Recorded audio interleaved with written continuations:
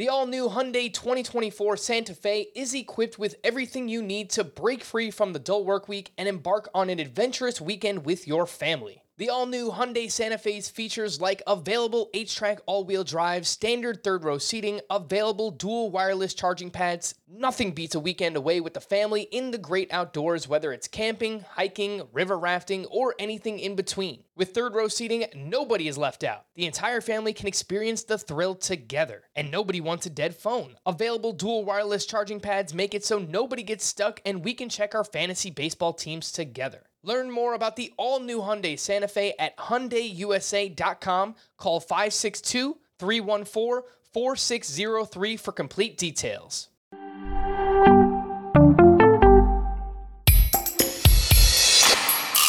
Domingo Santana, ooh, I wanna have ya. Tanaka's Fakakta, Jag like Michael Waka, Polanco and Franco. Where'd you go to get into first place? Check batting Valdeta and swinging strike rates. Raisins are shriveled grapes. Here's Adam's happy place. Happy Kokomo Friday and welcome into Fantasy Baseball Today, presented by Line and Kugels. More on their great variety of beverages later on in the podcast. First and foremost, happy Memorial Day weekend as well. Just want to thank those men and women who have served and continue to serve this country. Our sincerest thank you from all of us here at CBS Sports. Frank Stanfield joined by Scotty Dubs, Scott White, and we'll get to the mountain, Alek Manoah. Week 10 sleepers, 2-start pitchers, fantasy fun facts, your Apple Podcast review questions, and much, much more. But first, what do we have here? That's right. TGIF. Thank God it's Friday. I will be drinking a Line and Kugel Summer Shandy all podcast long. So, Scott, feel free to take the reins today. This is your podcast. Okay. Way to throw it to me. Totally unprepared. How you doing, Scott? Scott is fired up because we were talking beforehand and he's ranting about stuff and he got the wheels turning. I think we have to come up with a new segment where we just have Scott's rants. I'll come up with, a more creative name for it, obviously, hopefully. But Scott's fired up and I like this. I like this side of Scott. Angry Scott. Let's go. Oh, I am just raging today, Frank. Just raging. No taking it easy on this Kokomo Friday. We haven't had the voice changer in a while, which just earned us at least 5 emails over the weekend. This guy is not worthy of oh my goodness gracious. He's better than oh my goodness gracious. We're starting off with the mountain. That's right. I am dubbing Alek Manoah the mountain. You've seen Game of Thrones. It doesn't matter. Alek Manoah, the mountain looks up to Alek Manoah. This guy is a hulking human being, and he dazzled in his first professional start against the New York Yankees, debut in Yankee Stadium, 6 shutout, 2 hits, 2 walks, 7 strikeouts, 13 swinging strikes on 88 pitches. Scott, what did you see from Alek Manoah? And is he, this roster rate has to be 100%, right? Because he's right around 73, 74%. I think it needs to be 100%. Yeah, he looked really good. He looked really good. Yeah, he did. Yeah. He used all 4 of his pitches. The one he used the least, he still used 15% of the time. That shows a lot of polish for a guy just making his major league debut. And after only 9 minor league starts in his entire minor league career, the spin rate on his fastball was great. His control, he threw 68% of his pitches were strikes. It's also very impressive to see from a guy in his major league debut, only 2 hits allowed, 13 swinging strikes on 88 pitches. I mean, that's fine. That's a good number. But I think with that 4-pitch arsenal and the fact that the fastball itself is such a good swing and miss pitch, I mean, that's not going to be a problem for him. He's going to miss plenty of bats. He just looked so much movement on all the pitches. Like he looked really, really good. And I can't, there's nothing negative I can say about him. I mean, this is how he looked in spring training. This is how he was looking at AAA. He just seems like he's ready to take off here, and his second major league start next week is going to be against Miami. So, it seems like he might want to go ahead and get him active right away, in addition to picking him up wherever he's still available. The only negative I can say about Manoah is that because of that lack of experience, are we going to see him go in 6 innings still in September. Like at what point are they going to have to do something about those innings? But not the time to worry about that.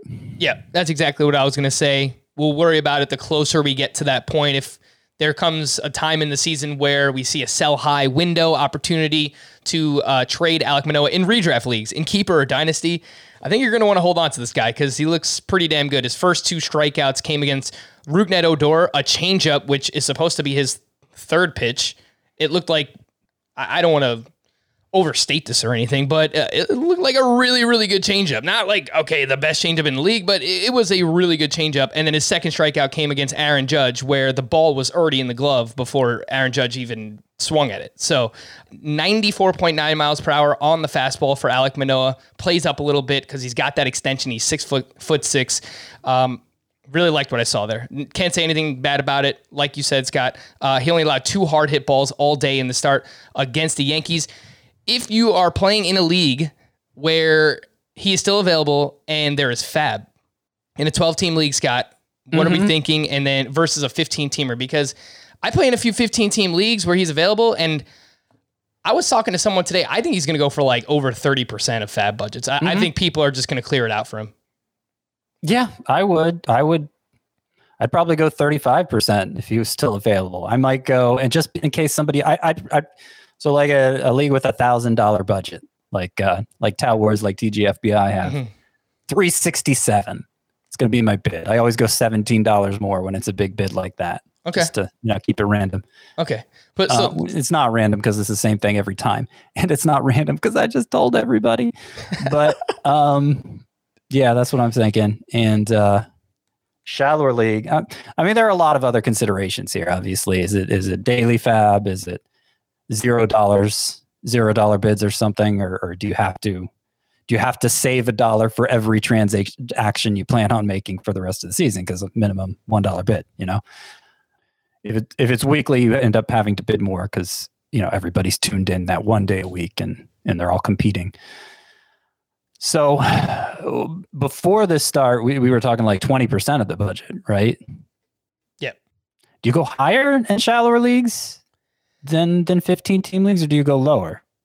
I would assume lower than what you were just saying. I would be willing to spend that much in a deeper league, like 15 teams or deeper, or if you're playing some kind of AL only, you're going to want to be really aggressive, over 30% of your fab budget. But I think in a 12-team league, 20 to 25%, I think that's fair. Yeah. The case for going even higher in a shallower league is there are going to be fewer pickups that literally everybody in the league is in on, just because they're 15-team leagues, when somebody's legitimately good and emerges on waiver wire, like moths to the flame, the whole league. So there's a definite bidding war there, but there's going to be a bidding war for Manoah no matter what league you're in. But there are fewer bidding wars in general in shallower leagues because obviously there are more good players to go around. So that would be the case for going like 40% or something if you had a lot of fab dollars left and you just really wanted to win him. But I could see it both ways. I could see going like 25%. The man was awesome. The man, the myth, the mountain, Alek Manoah. But there was actually more games on Thursday outside of just the Yankees and Blue Jays. So let's get to it. Oh my goodness gracious. All right, Scott, where do you want to start? One of your other standouts from Thursday. Dylan Cease. Let's do it. Yes. There's no stopping Dylan Cease. He had the start I'd been waiting for him to see, and I'd been pointing out the spin rate was way up on all of his pitches, fastball and slider especially, like the best spin rate in baseball, more or less, on those 2 pitches. And he had 220 swinging strike efforts where the final result wasn't that good. But, 20 swinging strikes, you don't see that very often except from like the Jacob deGrom class of starting pitchers. Well, today against the Orioles, I acknowledge it's the Orioles, but they're not as far down, like at least team OPS, they're not as far down as you think. But anyway, against the Orioles today, Dylan Cease struck out 10 in 6 innings, allowed 1 run, 29 swinging strikes. I don't know if that's like the highest single game total for anyone this season. I want to say somebody broke 30 at some point, but it equals Jacob deGrom's season high, 29 swinging strikes. And Dylan Cease just did it. And yeah, I mean, I said it a couple days ago when we were talking a dynasty context. Buy him now because he's about to take off. Still looks like he's about to take off. 2 starts next week for Dylan Cease at Cleveland versus Detroit.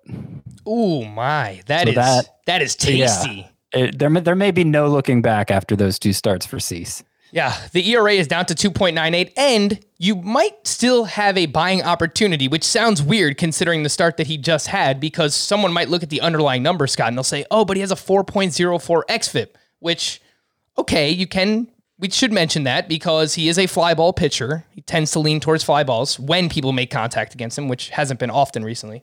And his home run to fly ball ratio was just 6.5% coming into this start. So you have to assume he's going to allow more home runs as the season goes along, pitching in Chicago, which is more of a hitter's park, as the weather heats up. But he is, you can't take away the fact that he is getting swings and misses at this phenomenal rate.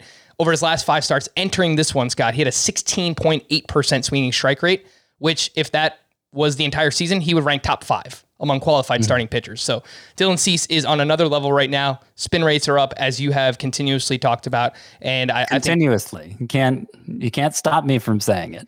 Can't stop Scott now. I don't know the next words there, but yeah. I don't know what you were even doing. That's from Shaun of the Dead. Can't stop me now. Oh yeah. It's a great song. All right, so yeah, Dylan Cease. I mean, look, buy him, buy high if you can. If someone else in your league is not valuing him the same way that we are, which is inside of our top 50 starting pitchers now, Scott. I believe we've all made that upgrade. So yeah, Dylan Cease is awesome. For me, I wanted to highlight Pablo Lopez, who was up against the Phillies, and he allowed 2 runs with only 5 strikeouts over 7 innings pitched, only 9 swinging strikes on 92 pitches. However, he threw 5 different pitches at least 13% of the time in this start. And coming into the season, he was talking about throwing more breaking pitches. He didn't really say which one, if it was his cutter or his curveball. But in this start, 20% cutters and 16% curveballs. Those were both season highs for Pablo Lopez, and he's coming off back-to-back 7-inning starts. The ERA is down to 2.71. He's got a 1.13 whip. Does come with a 3.69 xFIP, so I'm not expecting Pablo Lopez to pitch to a sub-3 ERA for the rest of the season, but I thought it was encouraging, Scott, that he's giving you more length recently, he's giving you more volume in terms of innings, and he actually is throwing these breaking pitches more, so I really like that from his Thursday start. Yeah, I mean, he feels Aaron Savali-like to me, which I don't mean in a good way, but you can interpret it in a good way if you want to. You know, below average strikeout pitcher, but good enough in other areas that you're probably going to be glad you have him and are starting him. Before we get to everything else on this podcast today, Scott, can we just talk about this Javier Baez play? Because yes, should I page Chris Tower? Should I get him on the podcast so that no, because we'll just fight. No, it was fine. We were arguing about it on Twitter earlier. It was wild. Look. It was one of the dumbest plays that I've ever seen in my life, but it was also highly entertaining because a lot of things that Javier Baez does and he's a part of are entertaining, and they're very good for the game of baseball. I love the fact that obviously he gets, if anyone hasn't seen it, Javier Baez, normal routine ground out. I believe there's 2 outs in the inning, and yes, that's an important detail. There are 2 outs in the inning. I'm not sure anybody who participated in the play knew there were 2 outs in the inning, but yes. He's running to first base. They throw it over to first base. He just starts running backwards, and he gets caught in a rundown between home and first, which I have never seen in my life in baseball. There was a runner on second. It was Wilson Contreras. While all this is happening, Wilson Contreras comes all the way around and scores at home plate while this rundown is going on between home and first. He crossed home plate. Yeah. He hadn't scored yet. Yeah. There's another, in order for that to count as something, Javier Baez has to get to first base. He hasn't made it to first base yet. Okay. So he's crossed home plate. He hasn't scored yet, Wilson Contreras. But continue. Well, what else would you like to say about it? Because I feel like that's okay, Wilson Contreras crosses home plate, and then they throw the ball to, I believe it's Will Craig who's playing first base for the Pirates. Yeah. He throws the ball home, and then they try to tag Wilson Contreras out at the plate. Javier Baez is making a safe sign all the while, like he's playing umpire. Then he starts running to first base. Which again, he wasn't safe. Like it wasn't a run yet. And Javier Baez is just standing there, having not reached first base yet, making the safe call. And no one was covering first base at that point. So he runs to first, they throw it to first, it gets past first, and then he winds up on second base. So I don't know if I did a good job breaking down the play. If you haven't seen it, please go out and watch it while we're talking about it here. But Scott, I will let you give your take on it. It is a play that will be replayed for a very long time because it was, I don't think I'm exaggerating when I'm saying this. It was the worst play I've ever seen. It was, the first baseman forgot there was a force out on first base on a ground out. The guy playing first base forgot that on a ground ball on the infield, there is always a force out at first base. Like the reason you've never seen a rundown between home plate and first base is because there's always a force out at first base. I'm rewatching the play now. There's nothing to gain by retreating to home plate for Javier Baez, especially since Will Craig wasn't the one who fielded the grounder himself. It's not like he was way off first base. The throw was a little off, so he caught it standing right next to first base. He steps on it. The inning's over. Instead, he decides to chase Javier Baez back to home plate, which, maybe heat of the moment. He just sees a moving target. He has to chase it. You could forgive the initial brain cramp, but still, considering there were 2 outs. All that matters is that Javier Baez doesn't get to first base. It doesn't matter what Wilson Contreras is doing. As I stressed, the run will not count if Javier Baez never makes it to first base, which is why it was ridiculous that Javier Baez is standing there making the safe call when he hasn't gotten to first base yet. I'm rewatching the play now. It's hilarious. Will Craig catches the ball right next to first base. Javier Baez retreats for no good reason.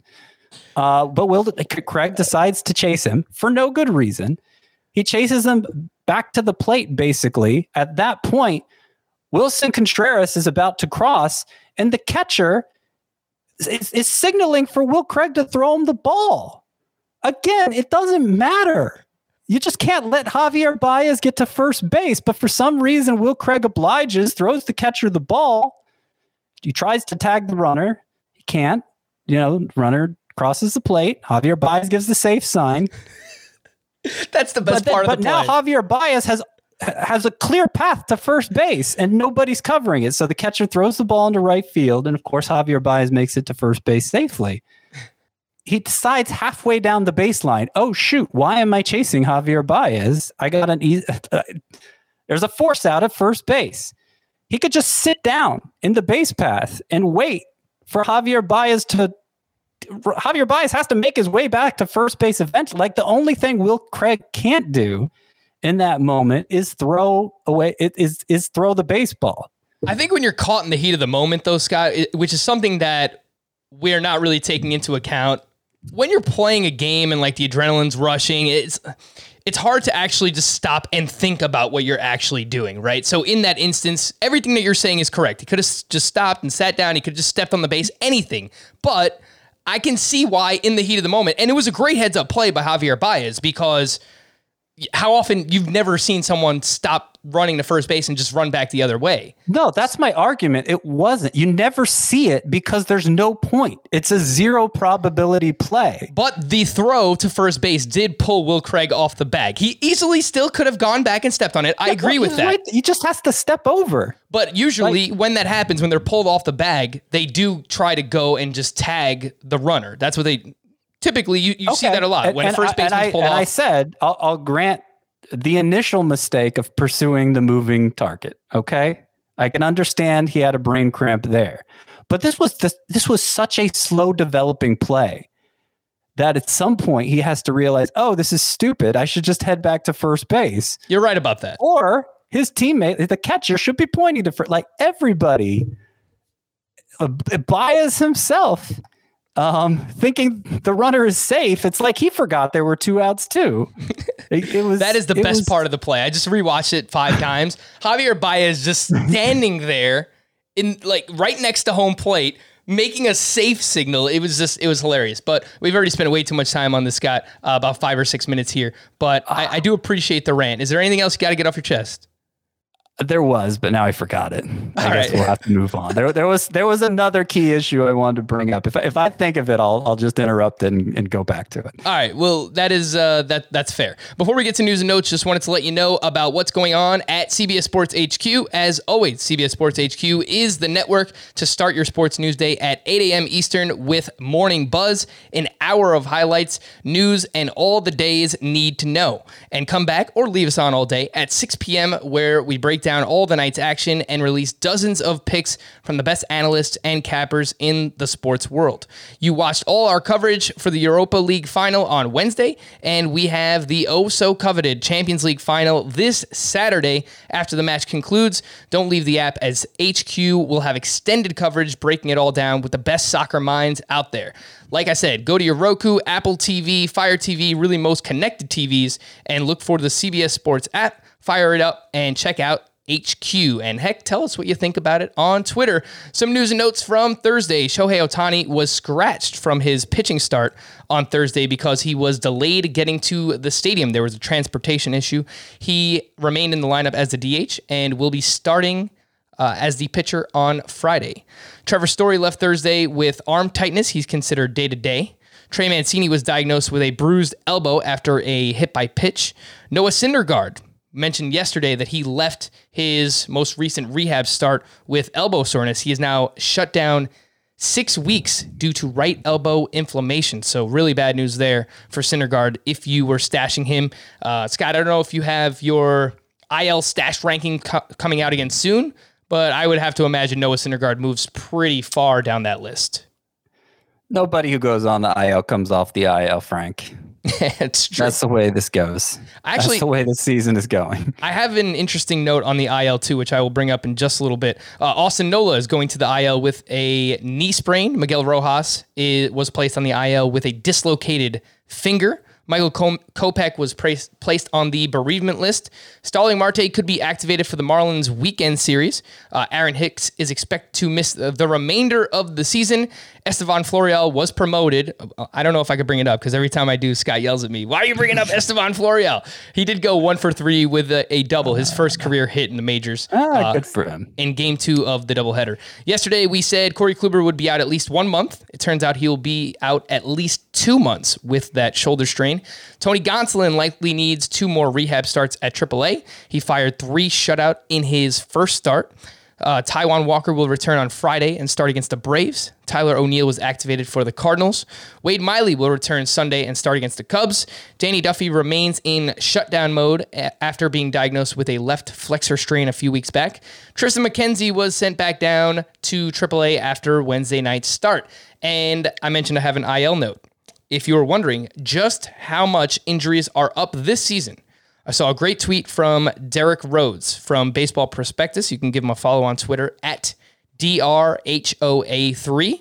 He pointed out via a line graph, he does great work with injuries, that IL placements are up 30% this season compared to this point back in 2019. So basically by the end of May, IL placements are up 30% this year, and that does not include COVID IL.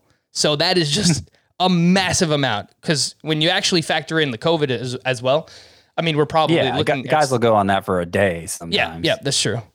Because of the vaccine and stuff. But if you want an actual number, there it is. 30% injuries are up so far this season. Some prospect updates. I do want to mention on Corey Kluber, the reason that changed from 1 month to 2 months is he's going to be reevaluated in 1 month, but the second month is presuming a rehab stint. Mm-hmm.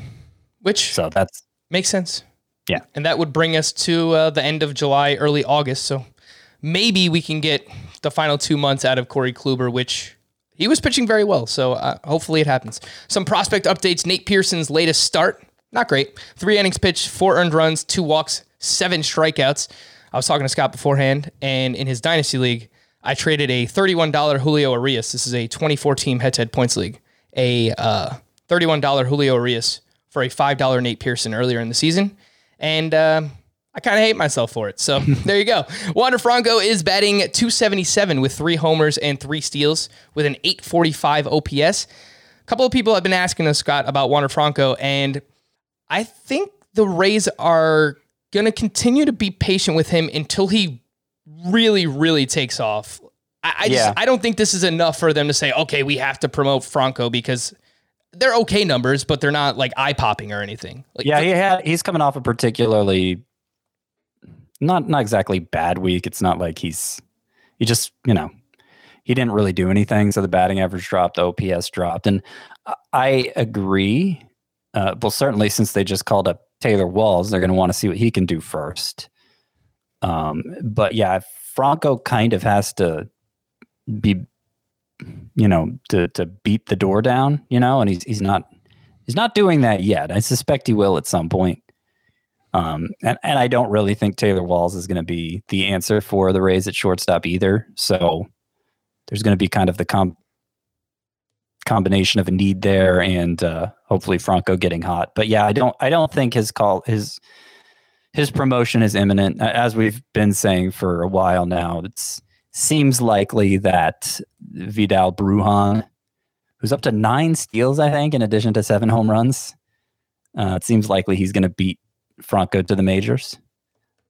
Yeah, I agree with that. I've pretty much shared that sentiment all along, Scott. Vidal Brujan's already on the 40-man roster. Wander Franco is not, which they can easily manipulate that if they want Wander Franco up. But Vidal Brujan is currently up to a .321 batting average with 7 home runs, 9 steals, and only 1 caught stealing. So if you play in a 5x5 roto or a head-to-head categories league, you should already be stashing Vidal Brujan. Some updates on some other pitching prospects. Twins pitcher Yohan Duran, 4 shutout with 8 strikeouts on Thursday. And Rangers first-round pick from 2018, Cole Winn. He fired 6 shutout with 6 strikeouts on Thursday. He has a 2.08 ERA at AA. The Week 10 pitcher and hitter planners presented by Leinenkugels. How does the scheduling look for next week? Well, one team has 8 games. That is the Chicago White Sox. 15 teams have 7 games. 13 teams have 6 games, and 1 team has 5 games. That is the Toronto Blue Jays. Let's get things started, Scott, with some 2-start pitchers that you are looking at that are rostered in 80% or less of CBS leagues. So this is one of those weeks where I have to, not necessarily 2-star pitchers, but every week I have to come up with pitchers rostered in less than 80% of leagues. So I'm giving myself a generous threshold there, 80%. Less than 80% of leagues. Pitchers roster, 10 of them that I would advise for the upcoming week. It's even with that generous threshold, it's a daunting number. There just isn't that many bad pitchers ever worth starting. But this is one of those weeks where there legitimately isn't 10. There may not even be 8, but I have a list of 10 anyway. Because that's the rules I'm playing by. So it and in the 10, I'm including Rich Hill, who's 79% rostered. I'm sure by the time this podcast is over, he probably will not be shy of the 80% threshold anymore, but whatever. I'm cheating. It's one of those weeks. Rich Hill at the Yankees, at the Rangers. I mean, yeah, those matchups are fine. I don't think it matters anymore. He's making 2 starts. He's been coming off the best start of his career, probably, and an amazing 6-start stretch. So obviously you're starting him. Luis Garcia, well, that seems kind of exciting, right? Except he's facing the Red Sox and Blue Jays. That's not so great. Now, he's coming off his best start of the season, and it was against the Dodgers. So I don't know. Maybe he's just, he did it against them. So maybe he could do it against these 2 teams. But, I would rather him have easier matchups. But fine, that's probably one of the better 2-star pitchers you can pick up regardless, Luis Garcia. James Caprillion, okay, coming off 3 really good starts, right? The last one was against Seattle, and the first matchup is against Seattle, so that seems like a good thing. Second matchup's at Colorado, at Coors Field. So I'm not saying you can't start James Caprillion because of that, but not excited to. I also have Mike Minor here. The whiffs have been up in his last 2 starts. The results still been kind of, I don't know. One of the 2 matches against the Pirates, other against the Twins. Merrill Kelly, 7 straight starts, 3 earned runs or fewer for Merrill Kelly. The underlying numbers aren't great. I don't feel good about him, but he is facing 2 bottom 5 offenses in terms of OPS. The Mets and the Brewers. So, I'll call him a sleeper. I'm not excited about playing him though. And then we have Garrett Richards and John Gant here, just because they're going to be my 10 sleeper pitchers for this week, but I don't actually want to start either of them. Garrett Richards and John Gant. They're making 2 starts, but they're not for me. How dare you? How dare you besmirch the name of John Gant? If Chris was here, man, he would be coming for you, man. John Gant is this guy. Here's the thing. Like that, it's. No, we did like a whole thing about John Gant last night about how it's crazy how long he's out, how long he's pitched this well, considering his underlying numbers are brutal. His whip is almost as high as his ERA. It's crazy. Yeah, it just doesn't. There will be a reconciliation between those 2 numbers soon enough. A high ground ball pitcher like him can have a high-ish whip and still a pretty good ERA, but 157 whip is absurd. It's very bad. Let me ask you about another very high ground ball pitcher, and that's Adrian Hauser, who pitched 5 shutout with 4 strikeouts on Thursday against the Padres.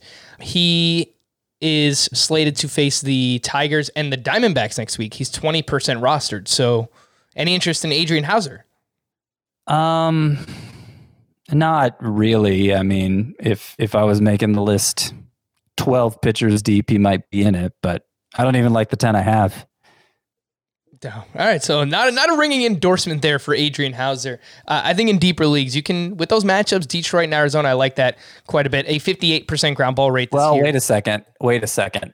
I don't think he's actually making 2 starts. Sorry. I should have pointed that out. There was a lot of tweaking going on with the, I could be wrong, but I think it's actually like they're inserting a 6th starter this weekend just for like a spot start, so everybody's getting pushed back a day. So Corbin Burns is actually the Brewers' 2-star pitcher next week. Okay. So sorry that I was basing my opinion of Hauser on just assuming 1 start.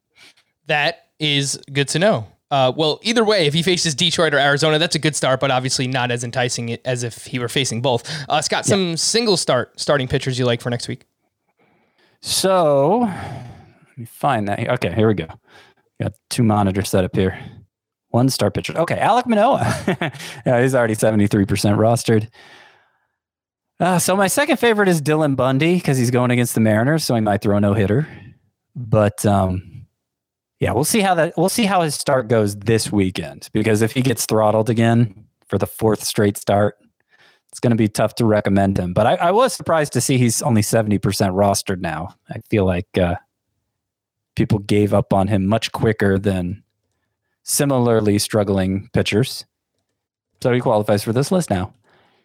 And then my third favorite 1-star pitcher is probably Brady Singer. But again, that's not that exciting. I mean, look what the Rays did to him today. He didn't even make it through 3 innings. Got throttled. He's going against Pittsburgh, though, and I feel like he's been pretty reliable this year.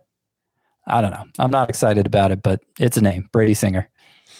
Yeah, he did not look great against Tampa Bay, but it is up against the Pittsburgh Pirates. A few single start pitchers that stood out to me. Adam Wainwright is going up against the Reds, who are seemingly cold now again, and he has a 2.41 ERA at home. He's been great there. JT Brubaker, who has slowed down a little bit, but he's going up against the Miami Marlins. And I couldn't just on principle. It's burned us two turns in a row here. Yeah. Cody Poteet is the other name, who is a starting pitcher for the Marlins. He is at the Pittsburgh Pirates this upcoming week. Scott, who are some sleeper hitters that you like that are rostered in less than 75% of leagues?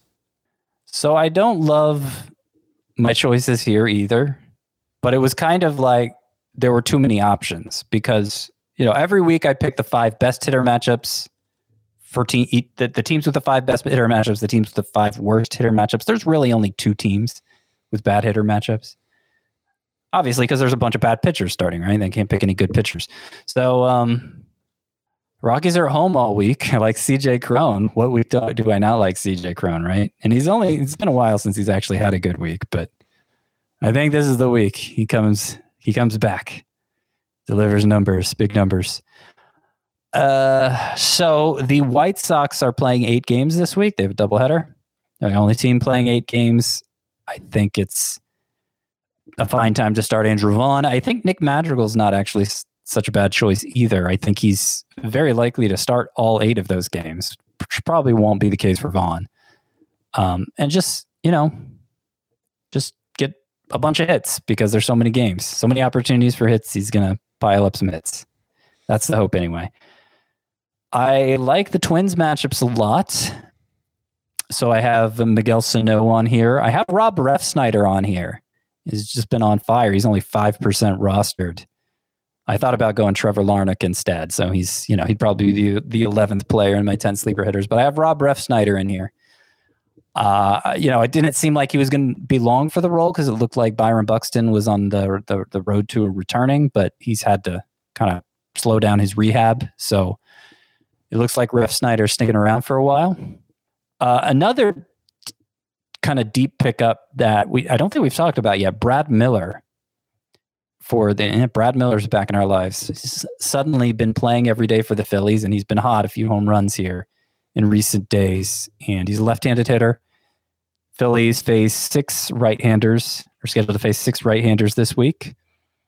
Bryce Harper being out, that allows Brad Miller in the lineup more, and I think he's going to be someone who could contribute and is widely available this week.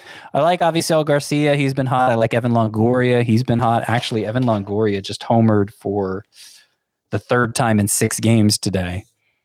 I was watching that game, and they shouted out that his exit velocity is actually the 3rd highest in baseball behind only Aaron Judge and Giancarlo Stanton, which is very impressive. I'm glad you had that stat at the ready because, it's StatCast making Longoria out to be a stud, and the numbers haven't backed it up, but he's getting hot. So, up to 7 home runs now for the season. I think it's a good time to get him in your lineup. Tommy Pham's getting hot. I think he had another couple hits today. And the Padres have pretty good matchups this week. Jock Peterson, bunch of righties on the schedule for the Cubs. I've given pretty much the whole list at this point, so I should probably stop so people actually read the article. Tommy Pham, we have talked a lot about recently. He has scored a run in 7 straight games. He has 8 hits during that span with 3 steals. He's 54% rostered. Probably better in a categories league, although his plate discipline isn't bad either. So 7 games this upcoming week. I like Tommy Pham. He's getting hot. And another one where the underlying numbers on StatCast are very good for Tommy Pham. The 5 teams with the best hitter matchups, Scott has talked about them quite a bit already, but the White Sox, the Twins, the Rockies, the A's, and the Astros. The 5 teams with the worst hitter matchups, the White Sox, Nope. Did I send you the same list twice? You know what? You probably did not. No, here we go.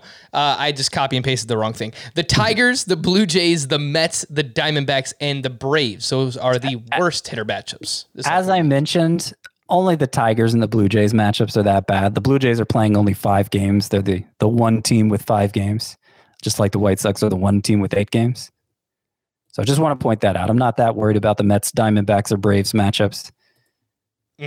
So there you have it. The Week 10 pitcher and hitter planners presented by Line and Kugels, and it's Memorial Day weekend. Lots of baseball and enjoying the sunshine with an ice cold Line and Kugels Summer Shandy in my hand. It's the awesome blend of crisp beer with refreshing lemonade that fits perfectly when enjoying the sunshine and enjoying some baseball. And the Summer Shandy isn't all they offer. They also have a Session Helles, which has all the flavor of a crisp German-style beer, but it's only 99 calories. And if you're into IPAs, Line & Kugels offers their Lemon Haze IPA, which is a well-balanced hazy IPA that blends hops with delicious lemonade. So no matter what type of beverage you're craving, Line & Kugels has you covered. Just head on over to Liney.com. That's LEINIE.com, or follow Line & Kugels on Instagram or Facebook for more information about all of the delicious beers that they brew. We're going to take a quick break, but when we return, some fantasy fun facts. We'll do it next on Fantasy Baseball Today. Robert Half research indicates 9 out of 10 hiring managers are having difficulty hiring. If you have open roles, chances are you're feeling this too. That's why you need Robert Half. Our specialized recruiting professionals engage with our proprietary AI to connect businesses of all sizes with highly skilled talent in finance and accounting, technology, marketing and creative, legal, and administrative and customer support. At Robert Half, we know talent. Visit roberthalf.com today. Now, I will admit this first one is not very fun, but this pitcher just went off, and we need to highlight him. He probably would have been an oh my goodness gracious player if he had pitched earlier, if he was on the East Coast. But Chris Bassitt, the fun fact is that he has now gone 7+ innings in 4 of his last 5 starts, and that includes a shutout that he just had, a complete game against the Angels. He allowed 2 hits, 1 walk with 9 strikeouts, only 10 swinging strikes on 114 pitches. The swinging strikes are up a little bit this year, Scott. I kind of feel like there's still some smoke and mirrors here with Chris Bassitt, but he's giving you length, he's giving you volume, and I'm not going to take anything away from him. The guy has been very good so far this season. So, Chris Bassitt. Yeah, you say the swinging strikes were very low early in the season. So, in the 7 starts leading up to this start, in which he had a 3.22 ERA, the swinging strike rate was about 13%, which is, pretty good. Pretty good. Yeah, I think he's good. I think, just look at the numbers here. In 21 starts the last 2 years, Bassitt has a 2.98 ERA, a 1.13 WHIP, 8.7 K per 9, and it seems like he's getting better at missing bats. So that's only going to improve the numbers overall. In 53 starts, 60 appearances, again, not counting today's, 53 starts, 60 appearances, dating back to 2018. Chris Bassitt has a 3.36 ERA, a 1.18 WHIP, 8.6 K per 9. So, and again, I point out, he seems to be getting even better. Yeah. In terms of strikeouts, in terms of swinging strikes. I don't see much reason to doubt him anymore. Yeah, he's rock solid. I wouldn't even put him in the sell high discussion unless, again, it's on that high spectrum where you're getting a really good return for him. I don't think you just try and sell him because he's hot right now. I think he's kind of legit. So Chris Bassitt, he's been really good now, dating back all the way to 2018. Bo Bichette, he's also very good. He had 2 dingers across the doubleheader against the Yankees. And the fun fact about him, his 150 game pace right now, Scott, is 33 home runs, 21 steals, 93 RBI, and 123 runs scored for Bo Bichette, which is just awesome. Mm-hmm. It's great. And I tweeted that out, and a few Blue Jays fans actually responded and said that Bo Bichette has come out and said he doesn't even feel right at the plate yet. So I don't know what's going to happen. We've seen him hit for a higher average than he has so far. His OPS actually isn't that impressive so far. I don't know. I don't have anything negative to say about him. I pointed out last week, if we were redrafting for the rest of the season, I'd take him in the 2nd round, which is not something I was doing coming into the season at the very beginning. So his stock has gone up in my eyes. Chris Bryant went 2 for 5 with his 11th home run, so just continues to keep it up. I looked at his May splits earlier to see. I don't have Chris Bryant anywhere, so I don't really. It's hard for me to track every day what he's doing outside of just looking at box scores. But he's having a fantastic May. Like, he's kept it up. He's followed up an awesome April with an awesome May. The fun fact about Chris Bryant is if you play on CBS starting Friday and beyond, he will have first base eligibility. He's been filling in for Anthony Rizzo the past couple of days, who's dealing with a back injury. So nice little triple eligibility now from Chris Bryant. 1st, 3rd, and outfield for him. Did you know who was the innings leader this season coming into Thursday? Innings leader coming into Thursday. Oh, man. I feel like I should be able to guess that, but I'm not. It's not like Shane Bieber, I'm sure. It's Shane Bieber now, before his Thursday start. Right. The way you phrased it. Yep. No, who's the wait. Is it Kevin Gausman? It is not Kevin Gausman. Okay. Who is it? It is Tyler Glasnow coming into Thursday. The thought entered my mind, but I was like, no. It's just such an awesome turnaround. So I did want to highlight that someone that I at least had concerns about how many innings he was going to give us. He has had some injury issues in the past.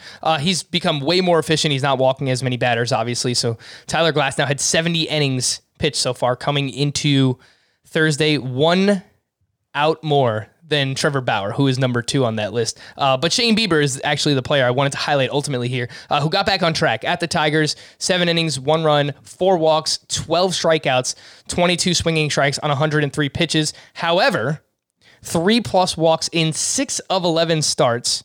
He did that only 3 times in 12 starts last season. But what I really did like here, Scott, 19 first pitch strikes to 26 batters, which had been a very big issue for Shane Bieber. That's a 73% first pitch strike percentage on Thursday. Yeah, and you mentioned how many starts with 3 walks or more. This was his 3rd start this year with 4 walks. It's a very high walk total, but only 1 hit. So, obviously if he does this every time, you're not going to complain about it. I wish the walks would come down. I think they will come down. Like it wouldn't surprise me if Shane Bieber has a stretch of 8 starts later this year where he issues 1 walk combined in the 8 starts, But clearly there's no reason to panic with Bieber. There never was reason to panic with him. He'd given up 30, how many hits was it? It was a ton of hits. 38 hits in his previous, 7 starts or something. Okay. Yeah, 38 hits in his previous 5 starts. So, more than 7 hits a start. There's a couple 9-hit efforts in there. That was weird, but I don't think we were ever really worried, and bounces back with a 1-hit effort. Albeit against the Tigers, there's always going to be somebody out there with the smart aleck response. I know it was against the Tigers. Okay. Scott's rants. Let's get it. It wasn't the Lakeland Tigers, so I think it's okay. This is we're getting ready, man. We are getting ready for Scotty Dubs, late night Scott, just unloading on everybody because come on, man, give Shane Bieber some credit. And look, you're supposed to dominate against the bad teams, right? So are people going to use it against you when you actually do it? Like, this is what he's supposed to do. He's just doing what we want him to. So don't take anything away. And actually, like half the teams in baseball, I think, are at a place now where if a pitcher has a good start, at least like a third of the teams in baseball, if a pitcher has a good start, people could say, yeah, but look who he was facing. It's like, okay. I mean, it's just what a lot of the league is like right now. I don't know what to tell you. And I think you could say that about the Royals because they have not looked great against Tampa Bay. We just saw Rich Hill go off against them, Tyler Glasnow, and Shane McClanahan as well. 5 shutout with 6 strikeouts. He had 16 swinging strikes on 63 pitches. And the fun fact for him, he has a 16.9% swinging strike rate entering this start on Thursday, which would be tied for 3rd best among qualified starting pitchers. Had he qualified, he doesn't, but it would be tied with Tyler Glasnow and Carlos Rodon. So it's frustrating. He's not going to give you Lane Scott. He has been held under 70 pitches in back-to-back starts. This is Shane McClanahan. He has not gone more than 5 1/3 in any game this season. He's 62% rostered. I think in roto or categories leagues, you can roster him with the idea he's probably not going to give you a lot of wins, but he's going to give you really good ratios and good strikeouts. And obviously he's a spark player in points leagues. So I think that is very helpful. This is another one, Scott, where like Dylan Cease, it's like a buy high situation, but one that I would be trying to do because Shane McClanahan, I'm really impressed with what I've seen from him. In Dynasty or just in redraft? In Dynasty. Yeah, in Dynasty, definitely. Redraft, I've seen him dropped in some leagues just because people are disappointed in the workload. But it's 3 starts in a row, 5 innings plus. I understand the pitch counts are really low, so maybe it wouldn't be 5 innings plus if he didn't keep the pitches down. But I kind of wonder if they kind of extend him slowly, and maybe by August or something, he is turning in more typical starts, particularly if it's clear he's one of their best pitchers. I'm not saying that's definitely going to happen. There's certainly reason why they might play carefully with him all season long, but that would be nice if that happened. I don't think it's outside the realm of possibility. Yep, I'm about it. I would love to see that from Shane McClanahan. A few more here. Steven Strasburg, he allowed 3 runs with 5 strikeouts over 5 innings pitched. This isn't really a fun fact. This is actually kind of a scary fact, but he averaged 91.8 miles per hour on his fastball. That was 93.9 miles per hour back in 2019. So, Scott, the worryometer on a Friday for Steven Strasburg. Like probably like a 6. You know, like he's somebody who you halfway expect to hear about an injury after every start. So it's going to take a while to regain my trust. And obviously he has to prove he can be effective still with that reduced velocity. I wouldn't put it past him, frankly. You know, I wouldn't. Nah, I don't want to go that far. I was thinking it might be an interesting buy low opportunity, but he did have to buy really low, I think. Mm-hmm. So, you know, there are no guarantees with Strasburg, obviously, but his value has never been lower than right now either. I don't know, just something I might look into. The last one on the list, Rhys Hoskins has 7 hits, including 3 home runs over his last 6 games. And fun fact, his walk rate is 12% in the month of May. His strikeout rate is 21%, which is exactly what we wanted to see after a weird April, Scott, where he was striking out a lot and he wasn't walking. So Rhys Hoskins looks like he is back to being the player that he has always been in the month of May. He's hot. So he's back. Yep. And, you know, a few home runs here recently. So, yeah, he's looking good. Just want to remind everybody again that if you have Spotify, you can listen to all of your favorite CBS Sports podcasts on there. But of course, Fantasy Baseball Today and FBT in 5. So make sure to follow both of those shows on Spotify. Even if you don't use Spotify as your main source of podcast consumption, follow us anyway. It helps, and we'll love you forever. Some deeper waiver options, Scott. Just tell me if you have any interest in any of these names. Willy Adames went 4 for 5 with a home run and 4 RBI. Actually, I think it was a grand slam. That would make sense. He has 7 hits over since coming over to the Brewers, 24% rostered. Jonathan Scope went 1 for 4 with his 4th home run. He has 8 hits over his last 6 games. Odubel Herrera had 2 more extra base hits. He's now batting .289 in the month of May. He's 17% rostered. And Harold Ramirez, who is probably going to play more for Cleveland now that Franmil Reyes is out for as long as he is. Harold Ramirez has 8 hits over his last 6 games with a stolen base. So Adames, Scope, Herrera, Harold Ramirez. Anything there, Scott? Deeper leagues? No, but not anybody I'm getting excited about. I mean, obviously, if you get in a deep enough league, anybody who's getting regular bats matters. But beyond that, yeah, I'm not especially moved by any of these players. Fair enough. That's perfectly fine. Some bullpen updates from Thursday. The call to the pen for the Blue Jays. Jordan Romano got his 2nd save of the season. Rafael Dolis has not pitched since May 23rd. So cross your fingers if you held on to Jordan Romano. Hopefully they are giving him the job. And he's been really good, so I don't see why they wouldn't. Scott, rank these relievers for me. They are rostered between 40 and 60% on CBS. If you need saves. Wait. I don't see another, maybe even more notable than Romano's save in here, and that's Lucas Sims for the Reds. Got a very traditional save today after getting a 1-out save. I believe it was Tuesday, I think it was. So Lucas Sims has gotten 2 saves in a row for the Reds. Tuesday was kind of a weird situation, but Thursday wasn't. It was a perfect inning. He struck out 1, and those are the kinds of outings that build trust. Even if David Bell wasn't thinking along those lines initially, like Reds haven't known where to turn for the 9th inning for a long time now. Basically, like the 2nd week of April. I think Lucas Sims is the clear front runner now because it's been so long since there's been a front runner. I'm not saying you got to throw a ton of fab in him. I would certainly like Jordan Romano more, but Lucas Sims might be him. It might be him for the Reds. 15% rostered is Lucas Sims. Scott, what should that number be by Monday? Well, I mean, if Amir Garrett gets a save tomorrow, then it changes everything. But sure. As things currently stand, I would say by Monday, 40%. All right, so get Lucas Sims on your team if you need saves. Obviously, things could change because it's baseball, it's bullpens, but he looks like the front runner for the Cincinnati Reds.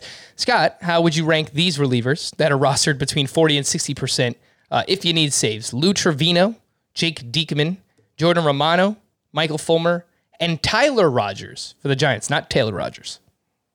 I would go Lou Trevino, Jordan Romano, Tyler Rogers, Jake Diekman, Michael Fulmer. All right. For the Yankees, Chad Green picked up his second save of the season. Apparently, Aroldis Chapman has been dealing with an illness the past couple of days. The Mets, Edwin Diaz got his 9th. The Phillies, Hector Neris got his 9th. The Nationals, Brad Hand got his 8th. Believe Kenley Jansen just got a save for the Dodgers. Yes, he picked up his 12th. And Ryan Tepera picked up his first save of the season, with Craig Kimbrell being used 3 of the previous 4 days. To stream or not to stream for the weekend, Scott, starting on Friday, Casey Mize up against the Yankees, Justice Sheffield versus the Rangers, Adbert Alzolay versus the Reds, Randy Dobnak versus the Royals, Martin Perez versus the Marlins, and Cody Poteet at the Red Sox. Okay, well, Adbert Alzolay, Casey Mize are my favorite pitchers here. Don't love either one's matchup, but I think I'll go with those two, Alzolay and Mize. My third choice, probably Sheffield against the Rangers.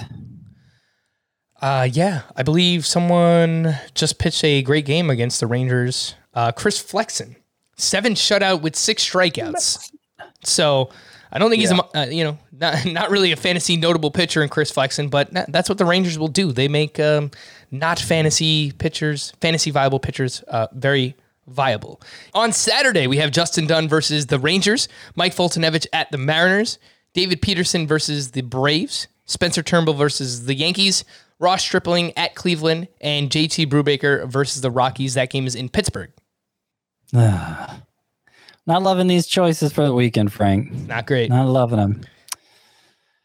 So you're forcing me to pick some guys here. I'll pick Brubaker. Rockies away from Coors. That's always so easy, even though Brubaker's let us down. I'll pick Brubaker. I'll pick Turnbull against the Yankees, and I'll pick Stripling at Cleveland.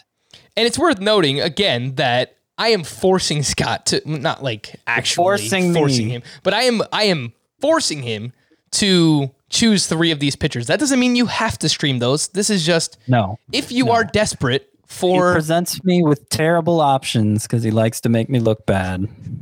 These are all I only use pitchers that are rostered in less than 70% of leagues, so these are the best ones available. I'm sorry, Scott. For Sunday, Kwang Hyun Kim at the Diamondbacks, Matt Shoemaker versus the Royals, Tarek Skubal versus the Yankees, Kyle Freeland at the Pirates, Brad Keller at the Twins, and Jake Arrieta versus the Reds. Skubal, Keller, Kim.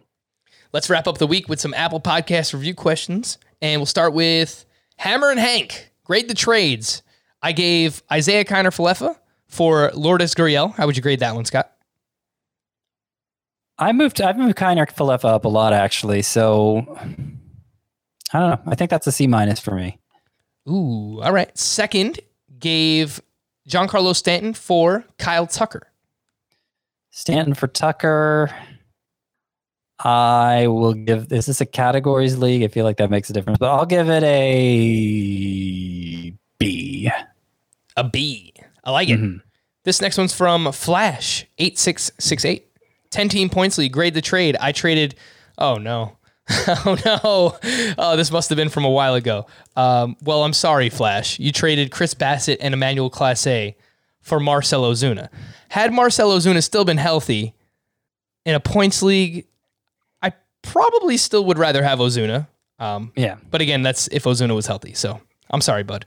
This next was from C. Sargent 4141. Grade the trade points league. I sent Whit Merrifield, Giancarlo Stanton, Zach Greinke, and Eric Hosmer. All right, so a lot of names there. Merrifield, Stanton, Greinke, and Hosmer for Bryce Harper and Cody Bellinger. I assume this was before Bryce Harper went on the IL. Even so, I think you're on the better end of the deal. Kind of depends how deep the league is, but I'm assuming it's on the shallower side. I will give it a B plus. A B. A B. This one's from Agro 1974. Grade the trade. 10-team head-to-head points league. I traded Trent Grisham and Zach Greinke for Mike Trout. I have plenty of quality pitching and am currently in second place and figure he could help me down the stretch. He would join Juan Soto and Whit Merrifield in my outfield. Look, a 10-team points league. So you do want to consolidate your talent, but you're also trading for someone who's out until probably the All-Star break. So that's a little tough. Yeah, it's just... But you do want difference makers. What a replacement level player is in a 10-team league is so high end. Sure. You know, like Greinke, I feel like might actually be pretty fringy in a 10-team league. Yeah, that's fair. So I'm behind it. I mean, if you feel like you can navigate without Grisham and Greinke in the short term, I think if you feel confident you're going to make it to the playoffs without him, I think you'll be glad you traded for Trout. So the context of it, I'll give it another B. This one's from Drew Baca, 88. When is it time to move on from Matt Chapman, Kevin Biggio, and Mike Yastrzemski in a 12-team roto league that has 3 outfielders, 2 utility bats, and no corner infielder and no middle infielder? Best bats available are Gio Urshela, Kyle Seager, Keston Hiura, Garrett Cooper, and Colin Moran. Yuck. I need help in everything but stolen bases. I could also use pitching help looking at Taijuan Walker and Adbert Alzolay. So drop Matt Chapman, Kevin Biggio, or Mike Yastrzemski. What do you think? In a league with so few hitter spots, I don't think any of them are undroppable. But you're not really dazzling me with your waiver choices here. Mm-hmm. Like, I'd rather be starting Urshela than Chapman right now. But would I drop Chapman for Urshela? I think the easiest to drop is Yastrzemski probably. So I assume you have. I assume you don't need your pickup to directly replace Yastrzemski in the outfield. In that case, I could drop Yastrzemski for Urshela. That's probably the only move I'd make, though. Some of the most added hitters on CBS right now who might be available in a league this shallow. Ian Happ. Would you drop any of them for Ian Happ, Scott? I'd be fine with it. I don't 3 outfielder league, 12-team 3 outfielder league. I'd almost go, unless I had a true stud, I'd almost go week to week with it. Yep. So Jock Peterson could be available. He's only 40% rostered on CBS. Tommy Pham is only 52% rostered. So those are a few names. You know, they are in Scott's sleeper hitters. Refer to that list if you want to make some moves there. But I need help in everything but stolen bases. Okay. So okay, yeah. Mind. So Pham probably wouldn't be the most ideal, but Jock Peterson's getting hot. He could provide you some power there. So maybe a name that you could look at. This last one's from Future Glory. Grade the trade. Head-to-head keeper points league. I traded Christian Yelich straight up for JD Martinez. Everyone in the league laughed at me. I also traded Joe Musgrove and John Means for Aaron Nola. What do you think of these deals? Head-to-head points keeper league. Okay, so maybe they're thinking JD Martinez is old in a keeper league. Like it does make a difference to me whether it's 10 plus keepers or 5 minus keepers, you know? Yeah, they didn't say. Yeah. But I'm assuming, you know, most keeper leagues are just a handful of keepers, and yeah, I don't think you should have to suffer through this year of Yelich because, you know, you're not married to him in a league where there's that much roster turnover. I'm good with it. Yelich for Martinez, certainly in a redraft league, a pure redraft league, I'd be thrilled to do that at this point and just wash my hands of Yelich for an outfield stud like that. Musgrove and Means for Aaron Nola. Well, the best keeper of the 3 is Nola. Feel pretty confident in that. So from that standpoint, for just this year, it's pretty pricey. I don't know that I'd do it in a redraft league, but if you're consolidating to get, you know, 2 kind of fringy keepers for 1 great keeper, I understand that. That's what I'd say. End of analysis. Yeah. All right, Future Glory, go back to your league and you laugh at them because Scott White likes the deals. Uh-oh. What are we getting here? I can't find the button. Who's the one laughing now? You are. You realize that the voice changer isn't on, right, Scott? No, really? So you just did it in like a Scott mocking a voice changer voice, but it actually wasn't the voice changer. Is it working now? Yes, it is. Are we good now? Am I scary? Am I scared you, Frank? You are not, but I appreciate it, man. That's it. Scott After Dark. We got to wrap up. It's been a long week, as you can tell here on the podcast. For Scott, I am Frank. Thank you all for listening and watching Fantasy Baseball today. Have a fantastic Memorial Day weekend. We'll be back on Monday. Bye-bye.